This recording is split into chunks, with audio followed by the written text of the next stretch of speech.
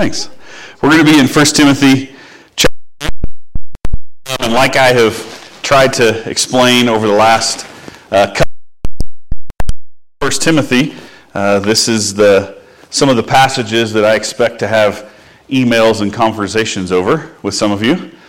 This is the one where it tells you ladies to be quiet. And so I'm always excited about the truth with you all. And I just expect that we're going to walk through this. I hope to explain it properly. And if something is missing in my explanation, then please come talk to me. This is not something that we should be throwing things at me over. I hope to show you what's going on in the passage and what's really happening here and the freedom that is actually happening in this moment. But I also know that I'm fighting against a lot of years of cultural and bad things that have been done in the church and to ladies.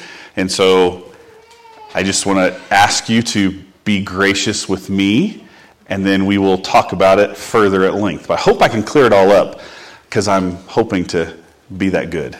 But I know I'm not. So anyway, let's pray. I'm going to pray mostly that none of you have sharp objects to throw at me, and then we'll go from there. Lord, we're about to pray that we can see the great care that Paul is having for this church in Ephesus, and falling apart in the church, and that we can see that everything that's happening in your word is drawing us back to creation and how it's supposed to be. I hope we can see that, Lord. I know that we have tackled lots of controversial or tough things as a church in the past. A great family regardless, and so I pray that we can continue to say that, and we can help others to see that too. We love you. Amen. So I'm going to read it. Thank you for that loud amen. That's encouraging. Thanks, Bennett. I appreciate that. He ducks down. And then we'll start to break it down. Start 8, I believe. Thank you. I might be slightly nervous over this one.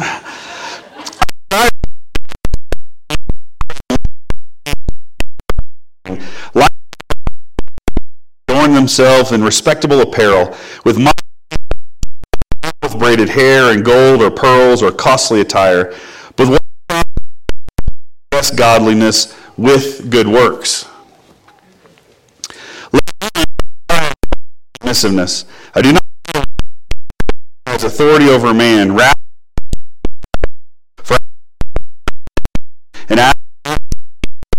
and was deceived and became a transgressor. If they continue in faith and love and holiness with self-control. There's a lot of landmines in this one. Isn't there? Salary today. The first Scripture, how we read Scripture. You are not allowed a thinking person to just make up whatever you want. It is not a good enough argument to say, well, Jesus didn't talk about that. You're right. He didn't talk about nuclear power plants. He didn't talk about nuclear warfare. He didn't talk about submarines. He didn't talk about whether or not we should have certain things in our country, how it should be organized. You can't just say Jesus didn't talk about it. That's not a good argument. That's not fair. It falls apart in a heartbeat. Because if we did that, actually, because we could really go to the sheep and the goats and the dividing, and we could really go for that, and I don't think anybody really wants that. But we can't just say, just because Jesus didn't say it, you can't talk about it. That's intellectual dishonesty. What we do have is a couple methods that we read through the Scriptures by the lens of. There's two ways to look at a passage. There's two ways to approach Scripture. One is through exegesis, and the other is through eisegesis. And I've mentioned this before a couple years ago, I think. That when you come to read the Bible, you come to it not empty of everything, but with a mind that says, I want to know what the text says, and I want the Scripture to inform me. I don't approach the Scripture with my heart and my mind to inform the Scripture. There's a difference. The difference is, with an exegesis, you're going to pull the meaning from the Scripture. This is the Word of God. This is the truth of God. I want to pull from it what is there, what's right in front of my face. Eisegesis is when you come at it with your own preconceived notions, what you like, what you want. Think of it as a science experiment. If you were really following the scientific method, then you would do all of the research, and whatever conclusion comes out, that is the truth. Eisegesis is when you do a scientific method and you already have the conclusion and you're trying to push the data and push the research to form to your conclusion. A good scientist will have a great hypothesis, will have a great understanding and idea of where they think this is going, and when the research proves out that that is not true, a good scientist will go, well, I was wrong in my assumptions. This is what the research has proven. A bad research shows that I'm wrong, but I don't like to be wrong, so let's try to fudge the numbers or figure this out. I'm going to keep pushing until I get my result that I want. That's the difference between an exegetical study of Scripture and an eisegetical study of Scripture. Is I'm going to come to the text and say, I want to pull out what God has for me. I think that's what most people want. Unless, if it's something you don't like, then you're going to work real hard to try to get around what's right coming out of the text in front of you. That's dangerous in a multitude of ways across any spectrum outside of 1 Timothy 2. If you really want to know what God is saying, you got to pray, dig in, and say, I want God to give me what he has, or already what I want, and so I'm just going to go to the passages. I mean, you can find a pastor or a website or somebody that's written a book to agree with anything that you want. That's not that hard. People have written them all over the place. That's not what we want to be as believers in the Word of God and the salvation of Christ that comes through his sacrifice on the cross. We want to follow what God has for us. So, first, anytime we read a passage that's hard, that I don't like, just because you don't like it doesn't mean it's not true. You have to mean that that's what the text is saying. Like you can't, it goes both ways. I really like this one. Well, does it really fit the whole totality of the Scripture? Well, no. Well, then you need to be quiet. Like that's later. All right. Then, history. And this is just basic concepts in biblical interpretation. It's a big word called hermeneutics. It's how we approach the text. The principle of harmony is that we are going to look at each part of Scripture in light of the whole Bible, not just one little section at a time. I'm not going to take this one. I'm not going to take this verse that says a woman should be quiet, and then I'm going to make that the foundation of my entire life. And anytime a woman speaks, oh wait, the Bible says you should be quiet. Well, it's terrible. That's a terrible hermeneutic. We don't see that anywhere in the Bible. We don't see that fleshed out in the women who are around Jesus. We just got done going through the Gospel of John and talked about the beauty of Mary and the female disciples who were there. Like, at any point did Jesus say be quiet? At any point did he say that? At any point did he say to the woman of the well, hey, woman, sinner, please, don't talk to me. I'm the Messiah. The woman's about to be stoned to death. They're coming after her. They're going to kill her. Does he look at her and go, just be quiet. Let me handle this? No. That's not how Jesus was. It's not how he functioned. And so when you look at the totality of Scripture, even Paul, you'll see here in a minute, most people miss a simple word, and they don't understand the cultural context of it, and they just blow by and say Paul is a misogynist. People don't read it right. So the principle of harmony is we're going to look at the entire Scripture to make sure this jives and this is really what's happening. We're going to take one verse and claim that that's everything. The principle of history is that God has revealed this truth in the context of specific times in history and culture. That there are some things that, yes, even though it's ordained and even though we see it in the Word of God, that's a cultural issue. Those fall away, but the principle of harmony shows us what's revealed to be a lifelong held truth. That God has said it, and we can't just wipe it away because culture changes. We'll see that when it comes to the dress here in a second, about how women should dress. It's hyperbole. So we're going to see that. So keep that. Go to the text, and we don't look at our past, our backgrounds, and say, well, that's what I've always thought, and that's what I was taught by that one person. Well, I read this one book. Those are all great and informative things, but when we come to the Bible, we have to look at the Bible for the Bible. Okay? And then things that are hard to the Scriptures to see, am I wrong? What's going on? And then we also look if we're going to say things are cultural, then we have to say, well, how? How's that so? Does that flesh out? Does the rest of the Bible call that a cultural thing? Or does the rest of the Bible continue to call that something that stands the test of time for thousands of years? Because we could say, culturally, marriage. It's a cultural thing. Does marriage stand the test of time? I don't know. Cohabitation or whatever. Does marriage? We don't need to do that. And we're going to see that in verse 4, or chapter, teachers coming along saying, don't get married, don't have kids, there's no reason to do this. And it was called a false teaching. God said, prosper, multiply, fill the earth. Those are things that happen that we should continue to do. He wrote a whole letter to the church in Thessalonica that said they were all waiting for the end to come. They weren't like, Lord, just waiting for the second coming to happen. And Paul corrects them. Knock it off. You have no idea when this is happening. Those are things that we could classify as cultural.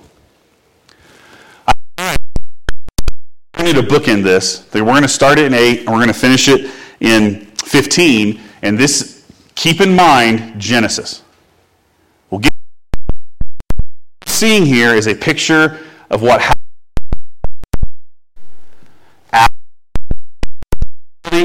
Eve being deceived and kind of tricked, but Adam being the one who's responsible for that happening. Paul is unpacking the exact same way. He starts, remember, we started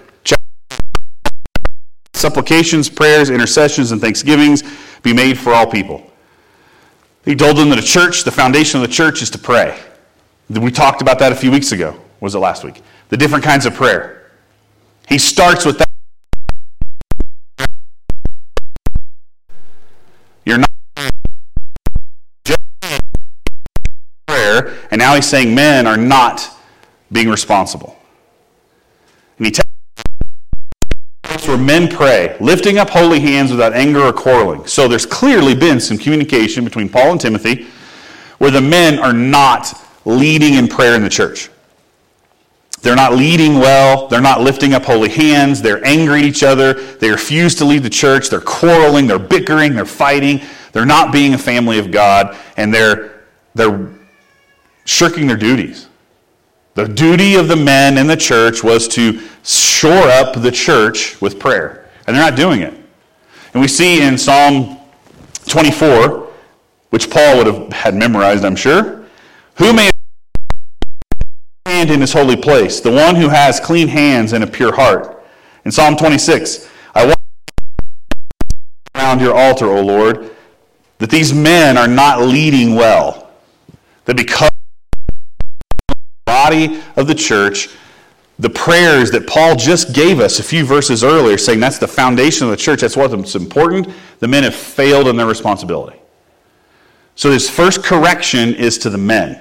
Men, step it up. You're failing in your responsibility, and this church is suffering because you refuse to lead. He then addresses the ladies. Verses 9. It's the same, when you see the word life next week or the week after when we talk about deacons, that word life just as big an affront to God and the order of the church as the men refusing to lead in prayer. That they're quarreling with each other instead of living lives that would ask God to make them whole, that would ask God to lead them, and so they can then be the ones who are undergirding the church, being the foundation through prayer. And so he says, likewise. So this is just a big deal, and it's just a rejection of what God has intended when he addresses the ladies. Now this one I don't think anybody's got any problem with. We'll get to the tricky one in a minute. Respectable apparel, with modesty and self-control, not with braided hair or gold or pearls or costly attire, but what is proper for women who profess godliness with good works. Now, this is not saying that you can't have gold necklaces. This is not saying you can't have some pearls and you can't have some earrings and you can't braid your hair. Paul's address happening that it's not because the totality. We do see in 1 Peter 3 that there's some continued issues of women who are being dressed in the world and they're showing off in church. They're trying to bring the trappings of prestige and, oh, look at me, and all of those things into the church, and it's causing conflict. There's also some understanding, especially when Paul writes to the church in Corinth, that the temple prostitutes, when they would come out of the temples at night, they would drop their hair, and it was a way of showing them that they're available. If you were a temple prostitute in the city of Corinth, you served in the temple of Aphrodite, you were kind of sold, not kind of, you were. You essentially were there to serve Aphrodite, and then after you already left the temple of Aphrodite, then you would then come into the town and sell your body into prostitution. And so when Paul says women need to keep their hair up, he's not saying that it's bad to have your hair down. He's saying don't be mistaken for a temple prostitute. Like you need to separate yourself from the culture. And here we're seeing the same thing. He's not hair. Coming to church on Sunday morning doesn't mean you need to shave your head before you come to get rid of your braids. It doesn't mean you need to smash all your necklaces or all your costly attire. Well, what's the definition of costly? Well, I don't know. Costly to me is different than costly to you. Costly to someone, if you read the picture of what he's getting at, is that these ladies were coming to church and they were continuing to walk in the way that the culture would dictate instead of someone who is professing godliness. They were too worried about outward appearance. They're too worried about, I'm not saying you can't take a shower and put on some deodorant and come to church.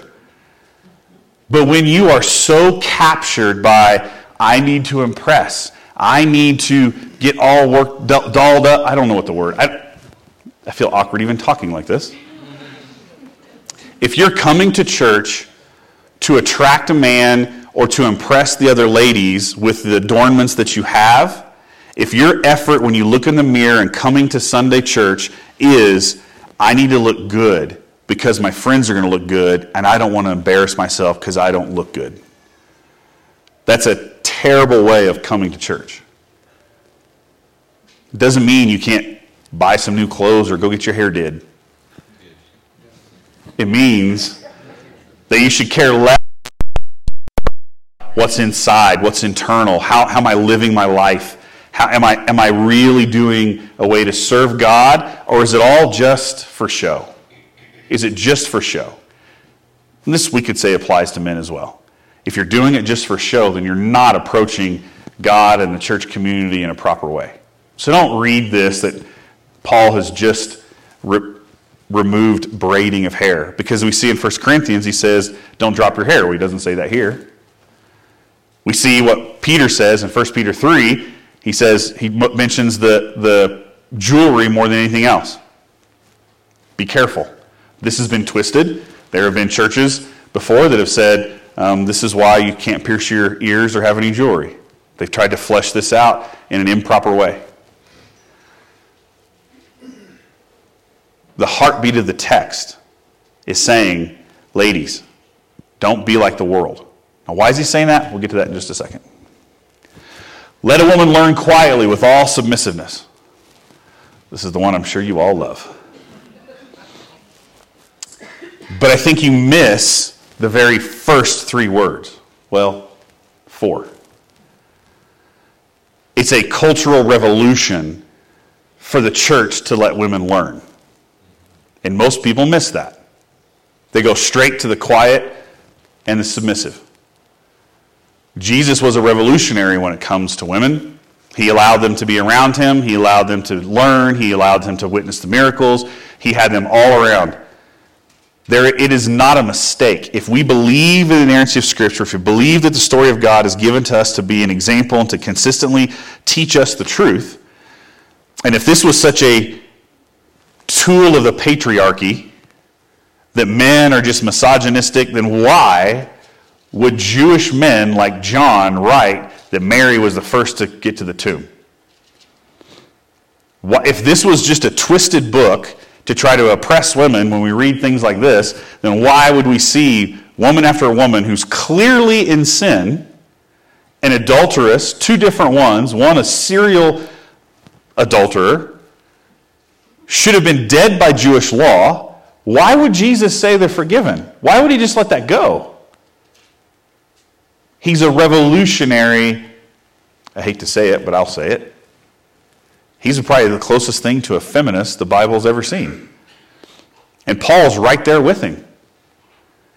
Because we're made as equal image bearers with equal dignity before God. And instead we miss the beauty of women being lifted up. The fact that women are allowed to be in the church and to learn is revolutionary. There is still an Orthodox Jewish devotional prayer, like the calendar you read, you have your daily devotions. One Jewish devotion that's read by a lot of Orthodox men. I'm going to paraphrase it. Thank you, God, for not making me a woman. And if that devotional that's existed for a couple thousand years, for Paul to continue the spirit of what Christ did with his disciples to say, let a woman learn. That's revolutionary. To this day, when you go to Israel and you go to the Wailing Wall, you have the men and the women section. In certain Orthodox buses, women and men are divided on the buses. To this day. So don't miss the revolution that's happening in Paul's writing. Now, why does he say quiet? Well, they're in the middle of a church service.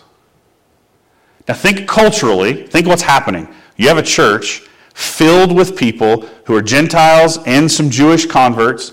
They're living in this spot, and you have a bunch of people who have never been to rabbinical school. Every male Hebrew child went to about the age of 12 to learn the Torah, to learn the scriptures, and now you have men and women mixed in this meeting, and you have a lot of ladies by this revolutionary teaching of Christ, and they start to ask questions. They start to, hey, what's going on? They start to, and Paul's like, whoa, whoa, whoa, whoa.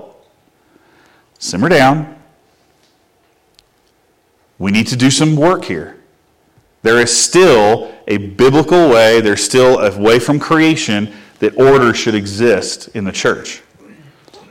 And yet, learning, part of the family, honored, cherished. But you can't just do what you want. You can't just show up looking like the world, and you can't just show up questioning everything. There's still an order to what we're doing here. In 1 Peter 3, when you continue in the passage, when he talks about submissiveness, I think I'll read it to you.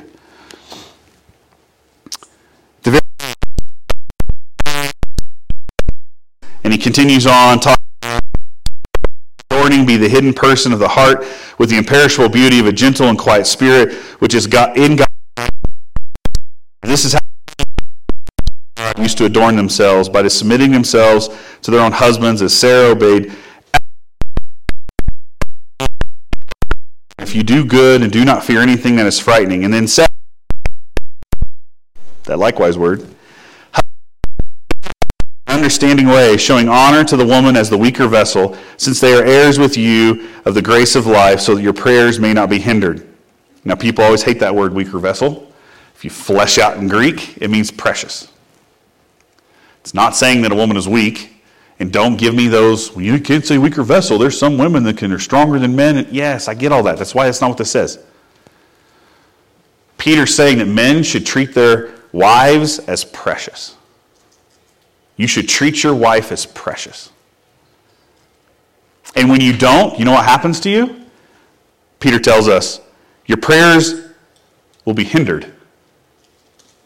If a man doesn't treat his wife as precious, God will not listen to his prayers. That's terrifying. Then how spouses, men, if you don't treat them as precious and honor them and care for them, God will cut you off from himself. We don't see that given to women. We see God very clearly saying to men, if you don't treat your women as precious, he's going to cut off his communication with you. That should terrify us, gentlemen. And it should encourage you, ladies, that if Peter's saying this, which has consistency with what Paul's telling us, there's a clear weight on men and how we address and how we treat women. We don't see the same weight on women.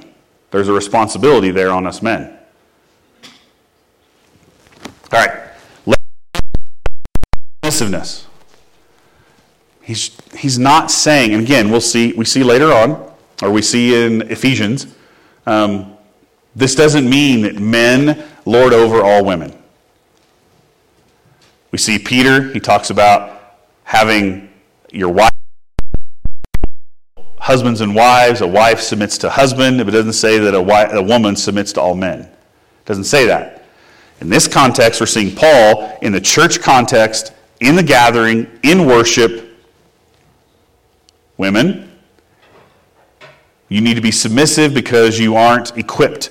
You don't have all of this. You don't have the knowledge. You don't let the leaders lead, is what he's getting at.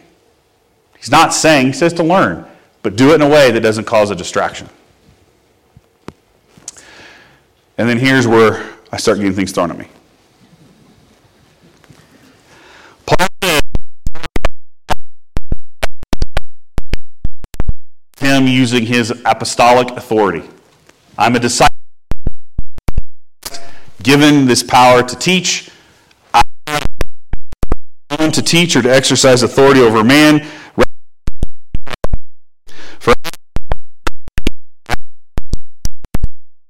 But the one aggressor. In this church, we don't agree on this. Just so you know. And I'm sure that you and I and some of us in the room will not agree on this. That's why I love this church. There are some things that we hold in very tight, closed hands. I think if we denied the cross, if we denied the death and burial and resurrection of Jesus Christ, then we would have all kinds of serious issues, wouldn't we? We hold those very tight in our closed hands. There are the other, which means that what you're about to hear is what I believe, and how men and women function, how church functions, how the structure should be. I've never denied that or hidden that from anybody. I remember it being asked in my interview when I came here 9 years ago, and I was very open about it then, and I've been open about it since. There are people in our leadership and in this church that would fall in the term, or fall in the spot of egalitarianism, which means that no offices in the church and no leadership position in the church should be reserved for any sex, that it is open to both men and women. And as we've been walking through the Constitution and trying to figure some of this stuff out, it's been made very clear that we are not on the same page in a lot of the leadership of our church. And so I'm not what I think, but just know that there are people sitting right here with us that would disagree with me, probably as passionately as I will land as a complementarian. And I hope, but I'm also not going to deny that I'm very certain that I'm right. And I'm also very certain that some of you would say that you are certain in your rightness too. Okay? Now, what he's getting at, he's drawing us back to Genesis. And he's saying, I authority over man, rather she is to remain quiet. For Adam was not deceived, but the woman was deceived and became a transgressor. Now we're going to look at all this in context, and we're going to look at Genesis real fast too. Paul in Genesis, and the weight is on Adam.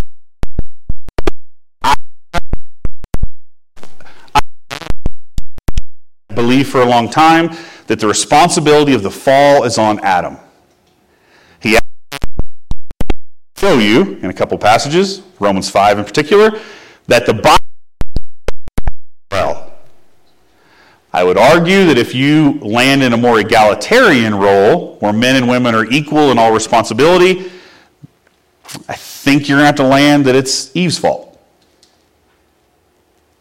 And so that everything that's been done are said, and with pictures of apples and paintings, and women are the root of sin, and all of that stuff, I would argue you probably have to flesh that out and say, yes, it's woman's fault.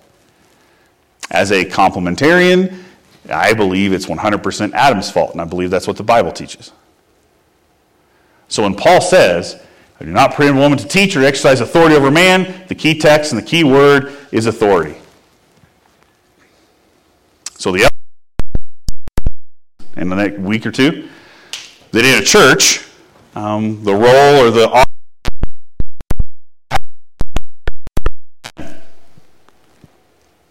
and that anything that happens in the teaching, Sunday school, someone up here on stage, when Raina has taught us the word, all of that happens under the authority of the elders. Doesn't mean that Priscilla Shire, that we're having a women's simulcast next week, that if you men want to listen to Priscilla Shire and you'd like to have the code, it'd be kind of weird if you're the only dude in the room next Saturday. But if you want to listen to her because she's a great teacher, there's nothing wrong with jumping in and listening to a female exposit the word. There's nothing wrong with that. But what Paul is getting at here is that there is a structure from Genesis of how leadership should work. And it's the same in the church as it is in the home. In the home, the responsibility and the weight is on my shoulders. It doesn't mean, and you all know my wife, doesn't mean that she's a dullard, doesn't mean that she doesn't have aptitude, doesn't mean that she isn't smart, doesn't mean that until she became a stay-at-home mom, she wasn't the primary breadwinner in her house, has nothing to do with intelligence, has nothing to do with aptitude to make money, has nothing to do with any of those things. Doesn't mean that a woman can't lead in society and in business and in politics, and doesn't mean any of those things. It means that the responsibility of the spiritual growth and leading in my home is on me because of Genesis, not because of Paul. And that fleshes out into the church. I don't think any of you in this room, if you were honest, would call me some kind of misogynist who diminishes the value of women. But I'm a firm complementarian. I would challenge you to find something I've said or done that says, you need to be quiet because you're a woman and your voice isn't heard. I think Paul is telling us the same thing. It's about the fall and how the church is a reflection of how God intended it to be before the fall. And as we, as people of God, are trying to step closer to Christ and become more and more Christ-like, then we have to, and even our leadership and our structure in the church, we're supposed to walk towards that, aren't we? I would say yes. So why Adam first, then Eve, and Adam was not deceived, but the woman was deceived? Well, he's getting at what we see in Genesis. So the woman saw the tree was good for food. We know Adam was made from the rib. And I run this joke every time, not every time, a lot of times when I do weddings. I think it's very clear that God has given this image of the rib for a reason. It's so that Adam and Eve are side by side in complementarian roles in marriage. And if God intended women to be elect, he would have made Eve from either the right butt cheek or maybe a heel. And he did Eve from his rib, side. If you read a little before this, that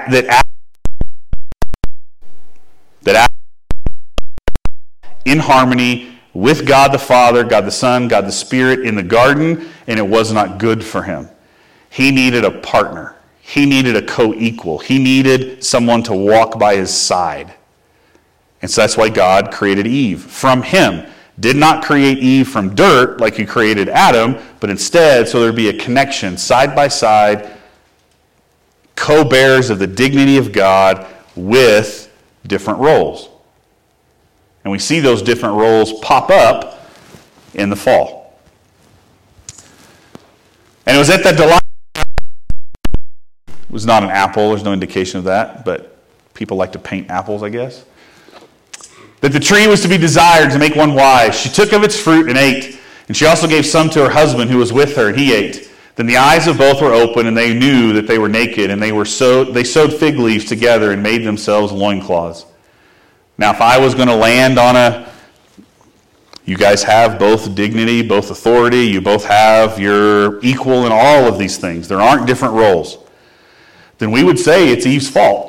She took it, didn't she? She took it and she ate. She gave some to her husband. So this is where we get the picture of the great temptress, Eve. But we miss the one verse, the one part that says who was with her. He was right in the case where Eve takes the fruit, takes a bite on the trail and says, "Hey Adam, here's some cool fruit. Try it." Isn't that the one we're not supposed to? Yeah, but it tastes good. Go ahead. What we see is they are together in the garden, being told,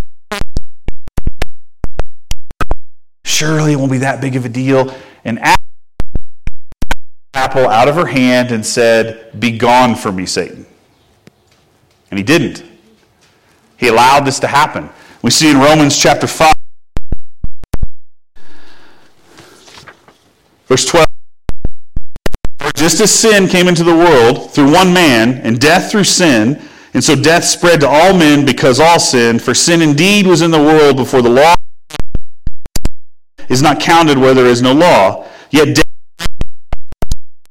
even over those whose sinning was not like the transgression of Adam, who was a type." So Paul has put clear the weight of sin and the brokenness of the world on Adam.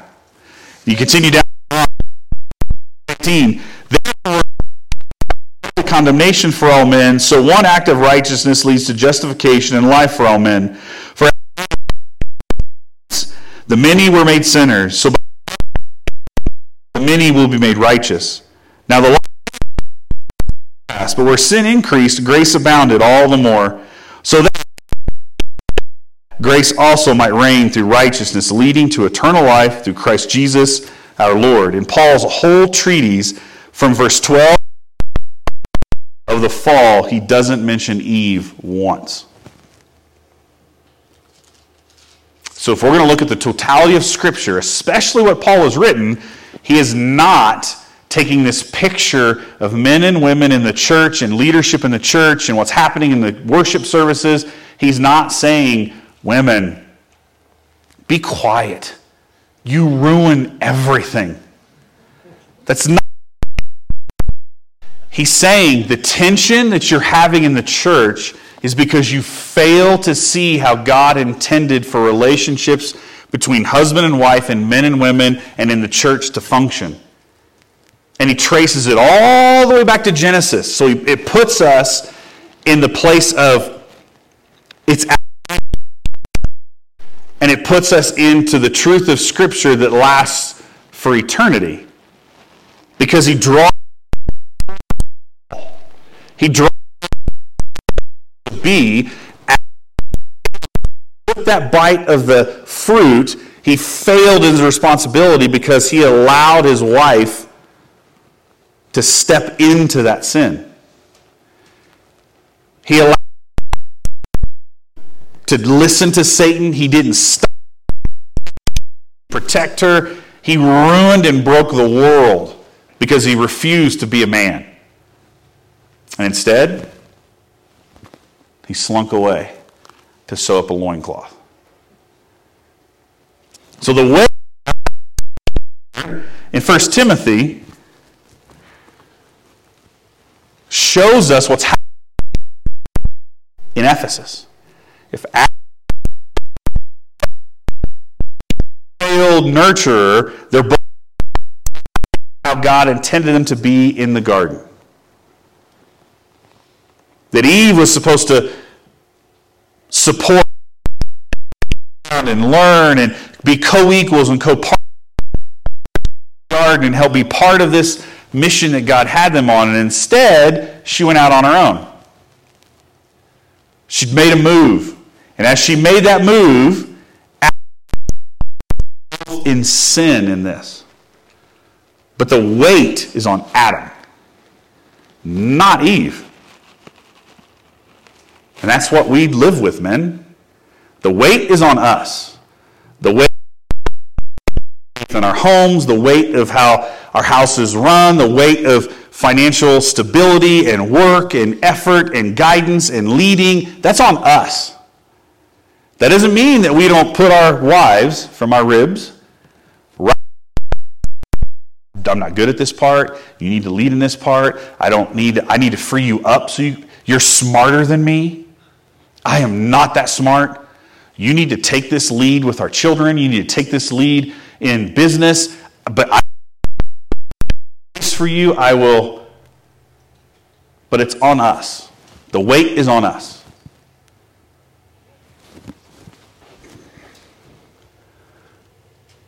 Then Paul says, she will be saved through childbearing if they continue in faith and love and holiness with self-control. This is also one of those landmines. This does not mean that a woman who's never had children can't be saved. You're missing the whole point. Because Paul wrote extensively on how being single is way better than being married. If you can't because you're too weak, then get married. Paul has a very clear, singleness allows you to be free to work and honor God and to teach and to serve in ways that having children and a family can hold you back a little bit. Because once you have kids and you have a family, your responsibility is to them before it's to the church. So if you don't have kids, if you don't have a husband or a wife, then you're free. You're free to do whatever. And so this isn't Paul saying, and that's why we have to look at all of Scripture. Paul is better, and then turn around and say, well, women, if you don't have any kids, you're doomed. When you take one out of context, you ruin the whole point. You ruin the whole flow. And so what Paul is saying here, two ways of looking at it. One, that in child family lineage led to Christ. But in to the nurturing nature that Eve abdicated at the fall. If he starts with men in verse 8, and we end here in verse 15 with if you would fall into the flow of how you're made in Genesis, if you strive towards that, you will be saved. Accept, honor, walk in the truth as God has made you. To be a woman seeking after godliness and holiness and not the trappings of the world. He bookends from 8 to 15 the story of Adam and Eve's fall. You can't read 1 Timothy 2, 8 to 15 without hanging out in Genesis. You'll miss it. You'll just get mad. He's trying to draw them back as to what's supposed to be. And isn't that what we're all supposed to do? We're supposed to cast off sin. We're supposed to run from temptation. We're supposed to try to be, as we walk in holiness and walk closer to God, more and more as an image bearer of God and less of the flesh of the world. That's what we're supposed to strive for. And that's what Paul's driving here. And we also know that in chapter there's clearly some false teachers. I mentioned it earlier. They're saying don't have kids. So this could also be chapter 4 to say knock that stuff off. And we see that teaching happening here in the world now. In Western civilization, isn't... I don't know the number, but there's a movement of people in the early 20s to sterilize themselves in the early 20s before they are even having a husband, a wife. They're choosing at 18 to 22, 25 years old. I don't want kids. I'm not bringing kids into this world. I'm not going to have kids. There's all kinds of 22-year-olds having hysterectomies and all kinds of men having vasectomies at 22 and 23 and 24 years of age. Just saying, I don't want this. I don't want any part of this. This is nothing new. That's what's happening in Timothy 4, and Paul's addressing it, and it's also what's happening in the church in Thessalonica. The world, why bring kids into this world? And so Paul is also addressing that a little bit here. But the point of all that we have discussed is we see in Eve, because if you read through the rest of Genesis, when it comes to the fall,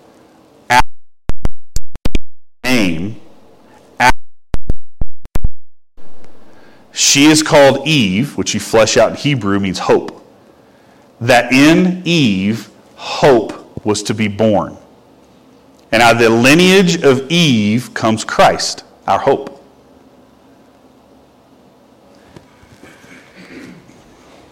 So if we're going to summarize this section, if you get past, the point is that men and women are supposed to follow God in everything we do. You aren't living up to your responsibility. You're picking and quarreling and mad at each other instead of praying. You should be praying for this church. This church needs your prayers so it can grow, so that it can be healthy. It then says, "Lay the world." Not just because you can't have name brands or whatever, buy your Gucci, Coach, whatever. I don't know what brands are. I'm not very stylish, so don't look to me for that. Thank you. But what he's saying is you should care more about how you look to God and how you appear to God, and if you're living a life that makes much of God, and less about how people look at you. Like I cut my hair every week. I don't have much of it. I don't like it when it gets too bushy, so I trim it all down. Is that vanity? Maybe. But when I look in the mirror, I'm not like, I need to make sure my hair is cut a certain way so that people will actually listen to me when I preach on Sunday morning. It's probably more of a distraction than, right? What's your heart in dress? What's your heart in what you're doing and how you're coming to church? And says, after the dress thing, which is cultural, he then gets to more references. You're missing the point. Men are abdicating their responsibility, and women, you're not being the nurturing partners that should be happening in the congregation. Instead, there's strife and tension between men and women in this church. And there's a way that the order of how church is should help this flow. And you need to rekindle that. You need to come back to that. And he ends with saying that as you grow in nurturing, as you understand coming together, that's how you're saved. That's how people are saved. That's how the church will flourish, is when you know your role. I would argue that that's in a very complementarian role. That men and women know who they are in the eyes of that with confidence. And when you have constant chirping on both sides of whatever you think, that you're not good enough and you need to measure up and you need to, that when pride enters in, that I need these things, and you don't want a man leading out of pride and you don't want a woman leading out of pride. Both are dangerous. There should be complete acts of humility, wanting to honor God with our entire lives, and that fleshes out in church. And I shared this with the leaders about a month ago.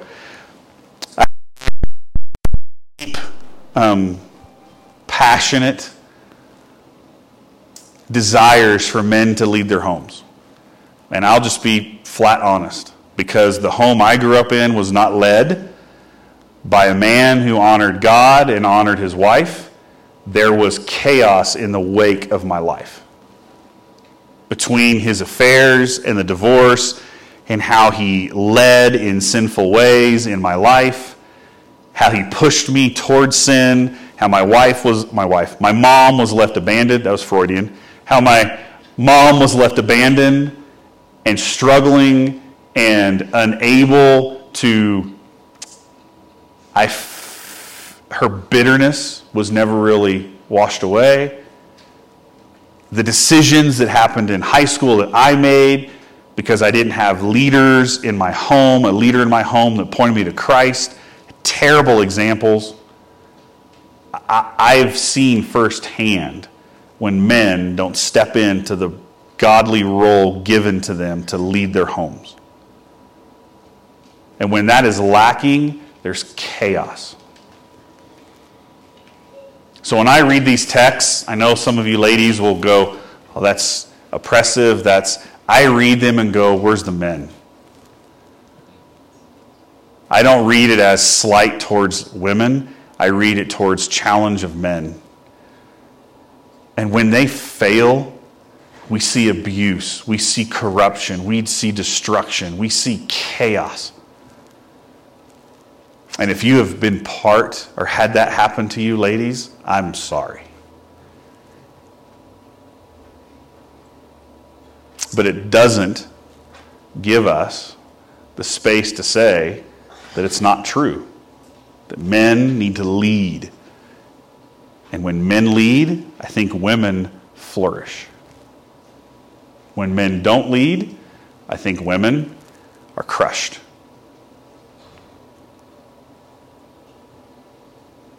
Now I hope you don't come shank me after the service. And I know we're beginning a conversation because now we got all kinds of passages on elders and deacons to get through, and it's going to get even better. And there's probably more sweat rolling down my back when we get to those two. The point is that God wants his church to flourish. And I think there's a way that he lays out for us to do that. And we can disagree and still be on the same team and still be a good family. But I want you to know exactly where I land. All right, let's pray. Hard texts like this that honestly stress me out. I don't know why that is. I think it's because I sit in a room filled with men and women who are my friends and my family. I know we land on different ideas about texts like these. But I'm thankful that we can get through our disagreements and maybe land closer together than we think on a lot of stuff. But most importantly, I pray that we would all do the hard work of the exegetical study, that we want to honor you with a proper understanding of the Word, that we want the Word to read us instead of us reading the Word. That we don't ever want to walk away from what you would command or call us to in this love letter you wrote to us. And I pray that we would trust it. We trust it for everything else. We trust it for the story of salvation. We trust it for the assurance of our eternity in heaven. And so I pray that we would trust it for the organization of the church and for how relationships should function in the church as well. We can't just pick and choose. We have to walk through it all, Lord. So as we go about the rest of this day, I pray that we would take the words that Paul has given us and led him to send this to the church in Ephesus. The men should step up and lead and take the responsibility of the church on their shoulders, and that women would flourish in that truth. Help us to walk side by side, leading together for others to know you. In Jesus' name, amen. During this last song of worship, if any of you have anything you want to pray about, something you'd like to share with the congregation, if you want to join this church family, we want to give you this time to share that with the rest of the congregation. Let's sing.